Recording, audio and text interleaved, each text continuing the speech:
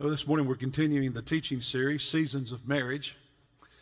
We've already looked at the spring of new love, first love, fresh love, the summer of raising your family, the fall of the empty nest, and today we're going to focus on the winter season, the golden years. And what's unique for me about this sermon is this is the season I've not yet experienced. I'm in the early days of the fall season, so I know a little bit about, the spring and the summer and the fall, but I've not experienced the winter season. I've watched people, observed people at church, my own family, my mom, Monisa's parents, and others. And there are biblical principles that I think are important for us to understand. And so what I want to do this morning is just share with you some thoughts, kind of in a conversation, if that's all right, teaching more than preaching.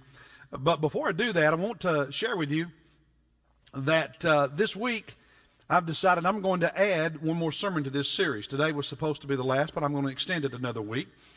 And there's only 4 seasons, spring, summer, fall, and winter. So whatever I'm going to talk about next week will be a surprise, and you'll have to be here to know what it is. You're going to be guessing all week, okay? So have fun with it. But I want us to talk about the winter season of marriage and of life. And the funny thing about winter is this. You never know what kind of winter it's going to be, do you? I mean, it could be one like this one, very mild and gentle. Then it can be one that's hard, very, very cold, where there's a lot of ice and maybe more than one ice storm or one where there's a lot of snow. People don't believe this, but about every decade here in South Carolina and Rock Hill, we have a snow of about 20 inches, right? About once a decade. That's happened about 3 times in the 30 years or so I've lived here. Sometimes you have that kind of winter. Other times it's a mild one like this. Sometimes winter gets over with quickly, and other times it lasts a long, long time. Seems like it's never going to end. And the same thing is true in life. Same thing is true in marriage during the winter season. There are some people, and some in this room, who've had many happy years together as a couple in the winter season. You've made it through the fall and entered the winter season, and you've been happy, and you've had years together, and your health has been good. Others spend much or all of the winter season alone. I see several people in the room today who that was their experience. I look at Sister Ruby and Betty over here who were on the search committee 30 years ago when I came as pastor, and they've spent the winter season without their loved one. He's in heaven. So it's different for each person, right? Some people, whether they spend it together or spend it alone, those years are in good health until the very end, and maybe there's never really a time of really bad health. And then there's others like Monisa's parents. They're in their late 80s, and until the last year, their health has been really good. I mean, 3 years ago, it wouldn't have been anything to see her dad, in his mid-80s on an extension ladder cleaning out his gutters. Today they're both in nursing homes. And then there are some who go through the winter season and they have years of physical problems. And so the winter season is a little different for most people than other seasons because it's so unpredictable. There are some who experience, I don't know how to say this, but they experience winter and spring at the same time because they lose a spouse, and then they find new love. And they're in the winter of life, but there's the spring of new love. And we have people in this church. I think of Phil and Debbie Ryan and Jim and Jackie Davis, to just name 2. That would be their experience. And so you just never know what it's going to be. But the truth is, eventually, the winter season brings to each and every one of us bad health,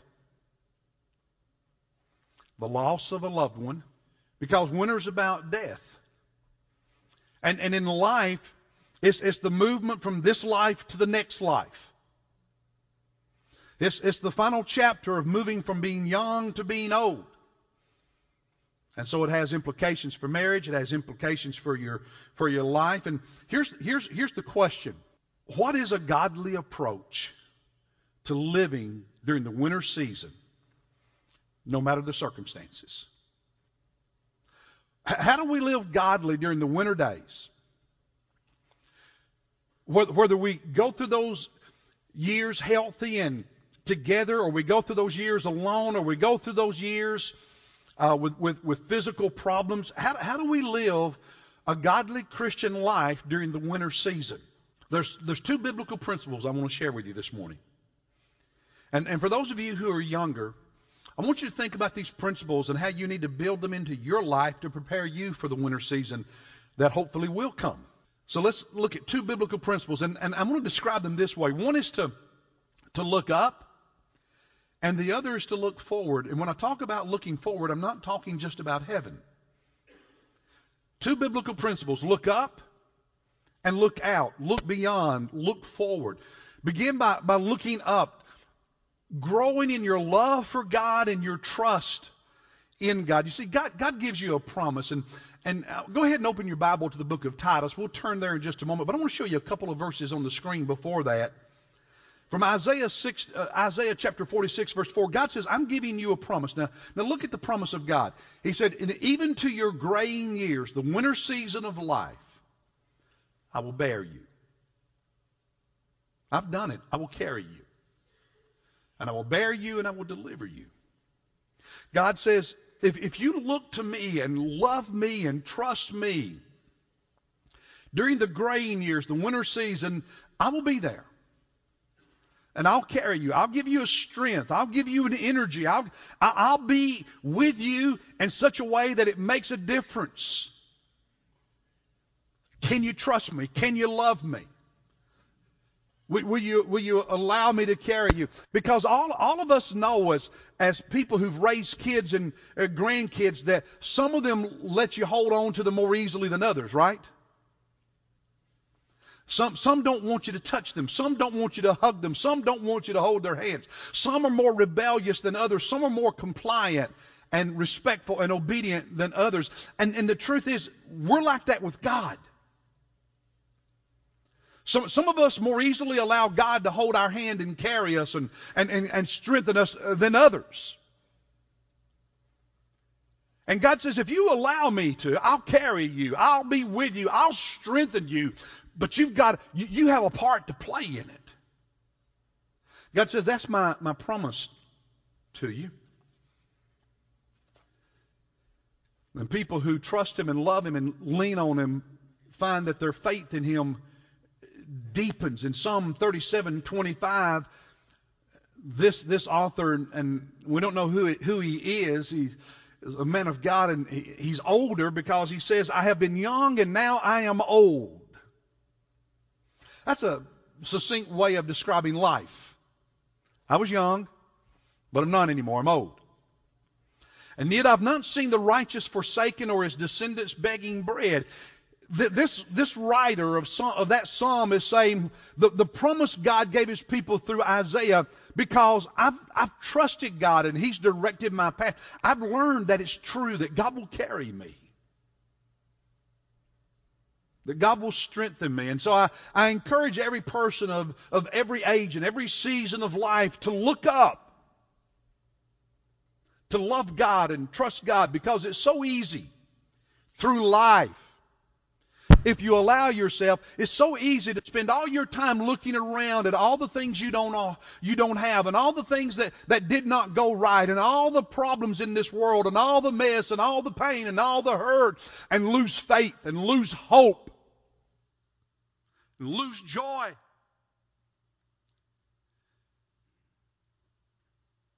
So God says, look up and I'll direct your feet. I'll direct your path. Look up and I'll carry you and I'll strengthen you. Remember the first sermon in this series, Spring, New Love. Looking in the book of Genesis, we said that the priority relationship in life is what? What did we say? God. Before there was husband and wife, there was man and God. That's the first relationship. And guess what? That will be the final relationship. That's the only one that's eternal.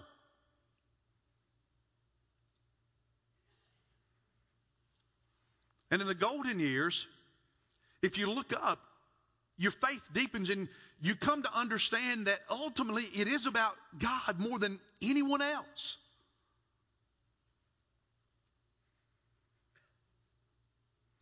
If you look up and you love God and you trust Him, whether you're still together as a couple or one of you's already gone to heaven or you're in great health or poor health, if you look up and you love Him and you trust Him, guess what? You keep growing spiritually. You keep growing as a follower of Christ. You continue to grow in character and Christ-likeness. You never stop. Look with me in the book of Titus at chapter 2. The book of Titus, chapter 2.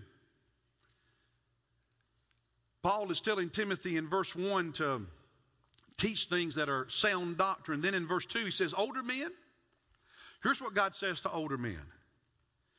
Be temperate, dignified, sensible, sound in faith, love, and perseverance. The most patient and the kindest and most faithful people on earth are supposed to be older men of God. That the longer we live and walk with Christ, He's continuing to refine us. And that means if when we're young, we're intemperate and we're impetuous and we have a temper, God is refining that. He's improving us in that area. And if you continue through the years to look up and to love and to trust God, you're getting better. And God produces that. There's no standing still when you look up. But see, when you look away, you don't look up, you look away, then all of these fleshly impulses take root and they grow deeper and they become more pervasive in your life. And so in the golden years, in the winter season of life, don't stop growing in your Christian character and Christ-likeness. And then in verse 3 he says, older women likewise are to be reverent in their behavior, not malicious gossips.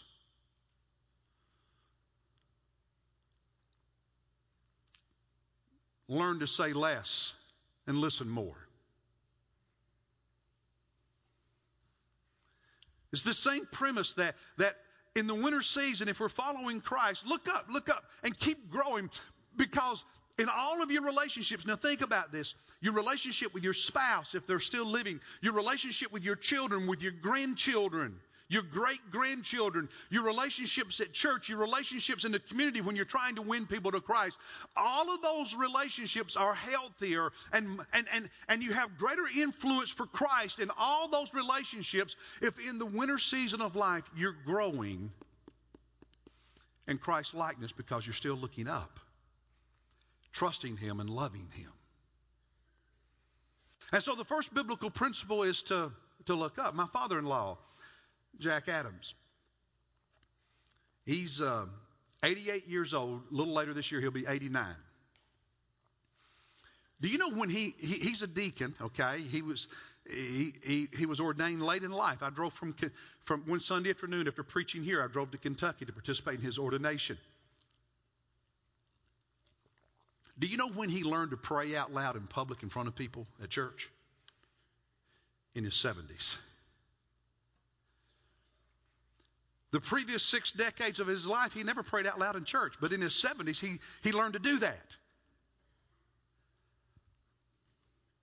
40 years ago, I became his pastor. Who he was then is different than who he is today.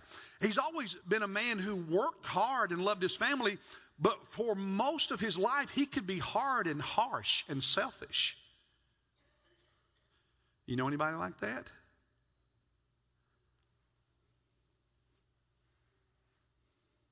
Didn't always make it easy on his wife to serve in the church. She was more faithful, more dedicated to Christ, to be honest, than he was during those years I was serving there as their pastor. I remember speaking with her once because she was having to give up teaching 3rd grade Sunday school at the church because he didn't want her to do it anymore. And about 20 years ago or so, God just got hold of him and he started changing. And he started serving. And then he served as a deacon. He praised, as I said. And in fact, he's got this big old tender heart now that cries at the drop of a hat. And sometimes Mona and I look at him and think, where'd that man come from? But do you get the point? See, if you're following Christ and you're looking up, you don't ever stop growing.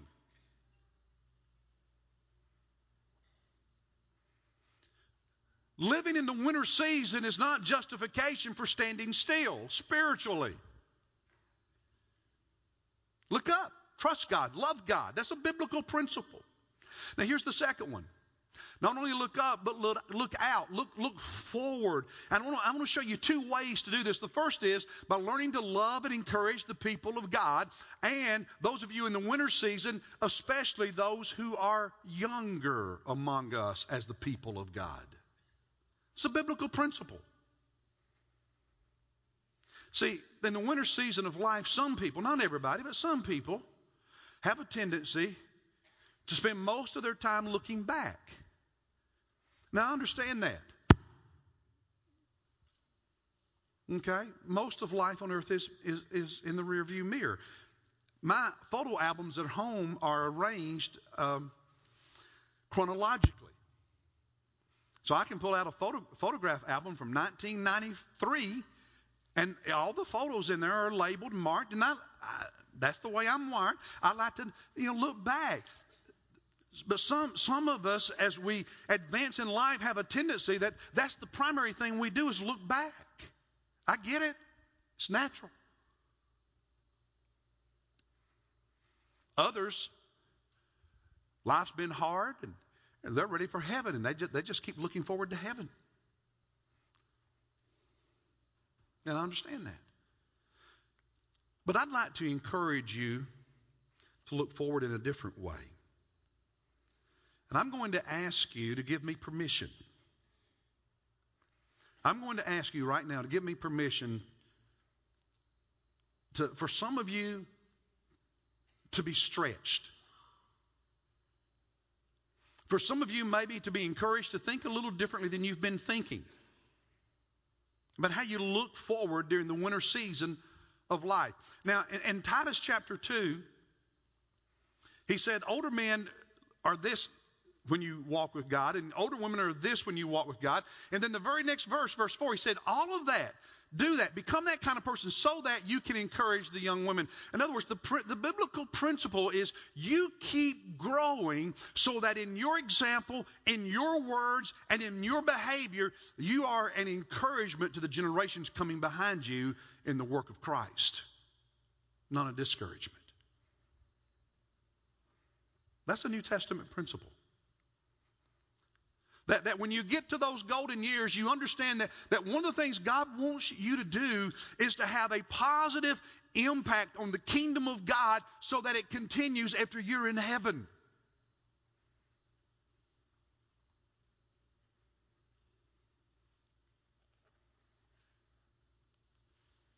To mentor people younger than you.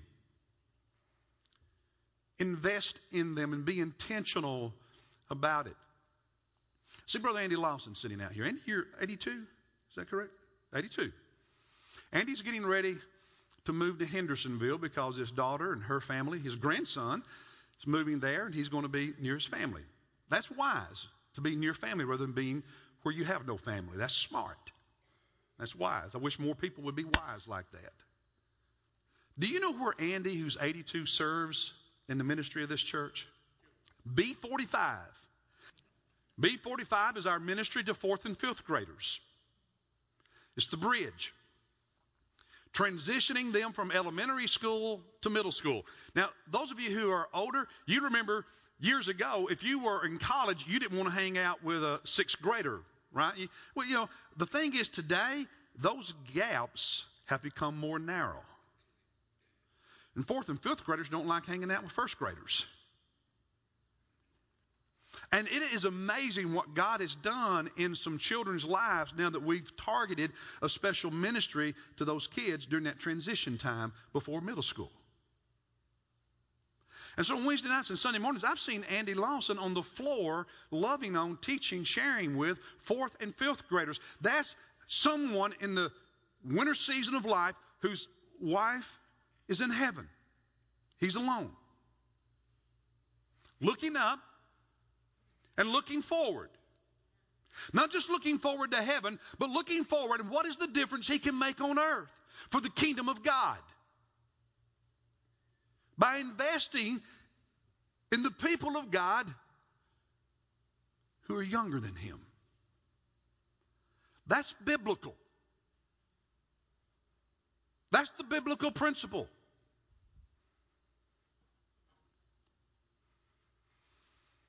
Today in our culture, fewer children than ever before live anywhere near their grandparents. Grandparents retire and move someplace. Kids today move someplace for work. We're a very transient society, correct? I mean, I grew up in the same house that my grandfather built with my grandfather living, us living with him living with us. That's not the experience of most kids today. Fewer and fewer children have close emotional ties to their grandparents than in past days. And do you know there's research? Now listen, there is research that very clearly points to the positive health benefits, psychological benefits, physical benefits, both for grandparents and grandchildren when there are strong emotional bonds between them. Did you know that?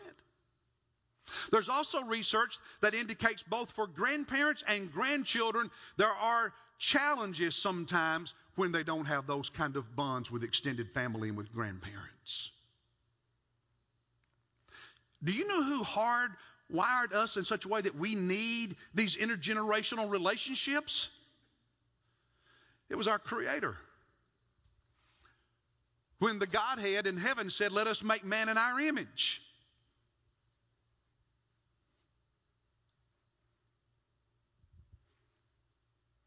Now think about that. And so we have all these kids who don't live anywhere near their grandparents, and more and more and more of them need to see elderly people in Sunday school loving on them. Not just gathering among ourselves all the time, but investing in these kids who need to know there are some people with gray hair and no hair who love them and can tell them about Jesus and can play with them and laugh with them. And I'm telling you, that's a biblical principle. The elderly investing in the lives of the young for the future of the kingdom of God.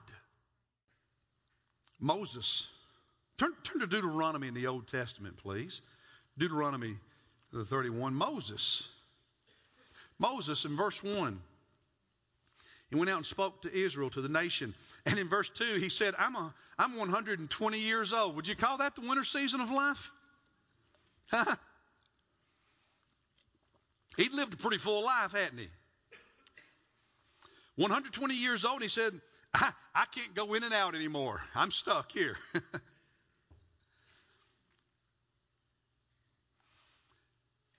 And God had told Moses at the end of verse 2 that he was not going to cross the Jordan River into the promised land. Now, what did Moses do? Here he is. He's 120 years old, the winter season, and it's just about over. What was his focus? What was his attitude, approach? What did he look at? Look at verse 3. He said, "It is the Lord your God who will cross ahead of you, and he will destroy these nations before you, and you shall dispossess them." In other words, knowing that he's at the end, the words he's speaking to the younger generation are words of vision, words about their future, words of hope, words of faith. Rather than being focused on himself, he's investing in them and their future. Do you see it?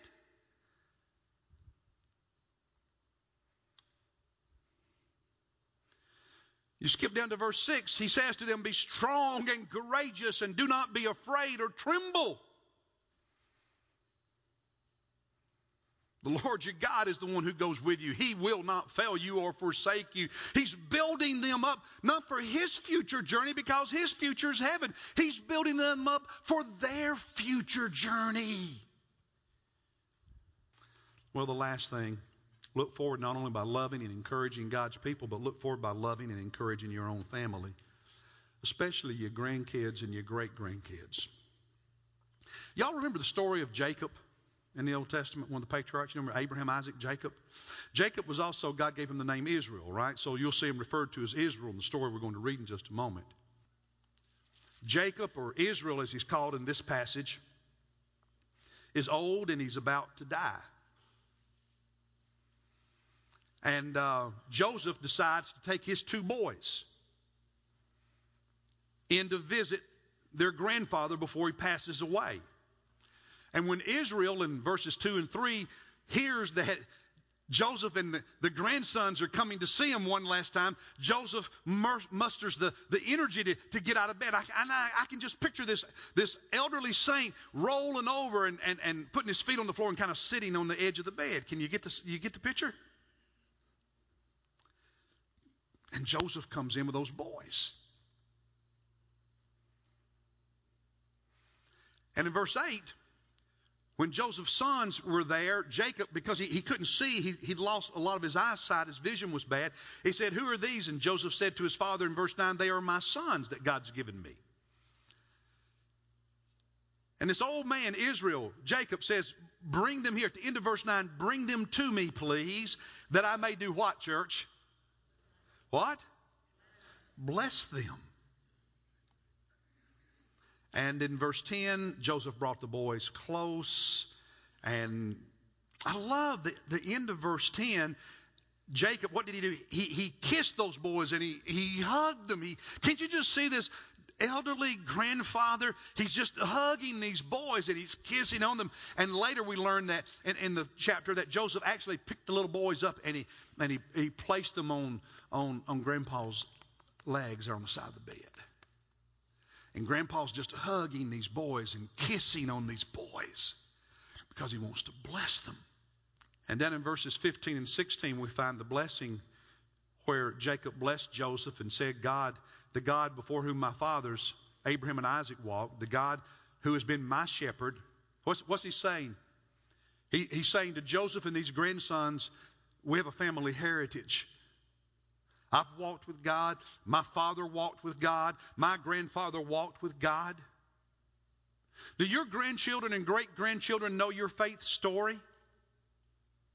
Do they know about your salvation, how you came to faith in Christ? Do they know about the issues of your life, the experiences you've had in life? Do they know about your walk with Jesus and the good things he's done and how he helped you in the tough? Do they know your story?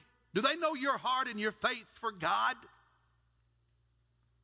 That's one of the ways you bless your grandkids and your kids and your great-grandkids. It's another reason during the spring, summer, and fall you need to have a faith story so you've got something to bless them with. And in verse 16, the angel who has redeemed me from all evil, bless the lads. Notice it's plural. He's not just blessing Joseph, his son. He's blessing those grandboys. And at the end of verse 16, he says that they will grow into a multitude. He's saying, I pray you have a bunch of kids and a great family and a great future.